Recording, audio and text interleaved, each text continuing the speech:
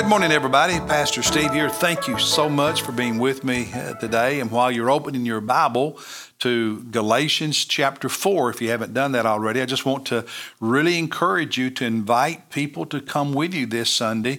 We have a guest speaker, Brian Hausman, who has been with us before, does a great job, especially in the area of family and parenting and technology and all of those issues. And he's going to be speaking on some of the myths surrounding perfect parenting. We have these ideas that if we're a perfect parent, then, and he's going to unpackage some of that for us, and I think you'll be encouraged and helped. So come and bring people with you. All right, Galatians chapter 4, Paul continues building his argument, if you will, layer upon layer, explaining why salvation is by faith alone, not faith plus anything else. And for these, faith plus the law, and in particular being Gentiles having to be circumcised before they could believe in Jesus, coming under the Jewish law of the Old Testament. And he makes a couple of particular arguments in chapter 4 as to why that is wrong. And as believers, we don't subject ourselves to the law. We're free from that. It's by salvation. Our justification is by faith and faith alone. And in the opening verses of the chapter, starting at verse 1 and verse 2, he picks up on the reality that in the culture of 2,000 years ago, children had very few rights. In fact, in some ways, they were like slaves. And even though you may be a man's child and ultimately his heir, you had no right to that heir, to what you would inherit as his son until you reached whatever age he established. And in some ways, you were like a slave. Now, you were really his son. You just didn't have those rights yet. And you were under, he talks about a tutor or a manager or there's another word, I can't think of it right now. And when you reached that age, then you moved out from under that manager, out from under that tutor or whatever, and you were free as an adult. And what he says is the law was our tutor, our manager, and Jesus came at the perfect time, at the right time in history to set us free from that. In other words, when Jesus came, it's a symbolic way of saying we reached that age, whereas an heir of the promise of God to Abraham, and through Abraham that we receive in Jesus, sonship with God, sonship of Abraham, if you will, as we talked about in previous days here in Galatians. Jesus came at the right time, and that is symbolic of reaching that age when a child became a man and could be free and was treated differently and could have his inheritance. He said, so the same thing is true with us spiritually.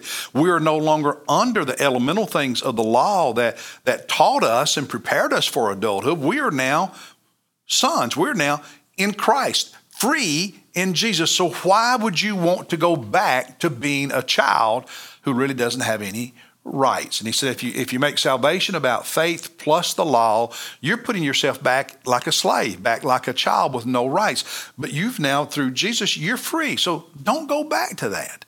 Now, the other argument he makes in this chapter, starting at verse 21 and through the rest of the chapter, is it's more complex and complicated and difficult for us as Americans in 2024 to really understand, because he uses a form of allegorical argument that was very common in his day and in certain cultures, but it's a little bit foreign to us, so it's not as persuasive to us, but it would have been persuasive to his original audience, and it would have made sense to his audience in a way that maybe it doesn't quite make sense to us. So if you're a little confused when you read verses 21 and on, join the club. Welcome to the club, okay?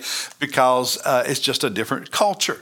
And so that explains some of that. But what he's doing here is he goes back to Abraham and Sarah, Abraham, the father of the Jewish people, but also in Galatians, the one to whom God gave the promise that through his descendant, his seed, singular, i.e. Jesus, he would bless the world. And he's already made the argument in Galatians that those who are people of faith, okay, are the true sons of Abraham, the true heirs of the promise. through the seed, i.e. through Jesus. And so he's going to use an allegorical analogy to make the point. Again, it doesn't make a lot of sense to us, a little bit, made more sense to the people he wrote this to.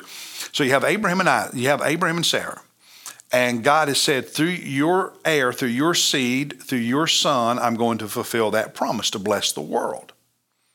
And years go by, and Sarah doesn't get pregnant, and they come up with their own scheme, and she has a handmaid, a slave named Hagar, and Abraham, with Sarah's permission, has relations with Hagar, and she gives birth to a son, and they name him Ishmael. Later, God blesses Sarah in her old age to become pregnant, and she gives birth to a son, Isaac. And the Reader's Digest version, the Cliff Notes version, is that God fulfilled the promise not through Ishmael, who was born first, to the bondwoman, the bondservant, the slave, Hagar, but through Isaac, the child of Abraham's lawful wife, the free woman, Sarah. And he says, in a similar way, and then what happened, those of you who remember Genesis, Hagar and her son were cast away, and then he became the father of some of the Middle Eastern and Arab peoples. But Sarah's son and Isaac became the patriarch of the Jewish people, and it was through his seed that Jesus came, the seed, singular seed, through whom the world was blessed and the promise was fulfilled, and we are heirs of Abraham and heirs of that promise as a result. And so he says kind of two things. One is, if you go back under the law, you're putting yourself in bondage like Hagar and Ishmael, not in freedom like Sarah and Isaac. And then he does another allegory and says, Hagar and Ishmael are like the earthly Jerusalem. They represent the earthly Jerusalem and the law, the Old Testament law God gave at Sinai. But Sarah and her son Isaac represent the heavenly Jerusalem, salvation and heaven and the fulfillment of the promise of God and freedom. So why would you want to place yourself under the earthly Jerusalem instead of the heavenly Jerusalem? Why would you want to put yourself under the Mosaic law of slavery rather than the freedom of Christ? And that's essentially the arguments he makes in this chapter. Now, devotionally, what really spoke to me was verse 19, and in some sense it spoke to me as a pastor. Chapter 4, verse 19, he says, my children, this is the Apostle Paul to these believers in these various churches in the Galatia area. He said, my children, with whom I am again in labor, with my children with whom I am again working, until Christ is formed in you. Now, back in verse 11, he had talked about when he had labored with them in the past. In other words, previously to writing this letter some years ago, Paul, as a pastor, evangelist, preacher, missionary, preached the gospel. He labored among these peoples in these cities of Galatia. He labored among them. He worked among them, shared the gospel. They became saved. Churches were started. He worked then.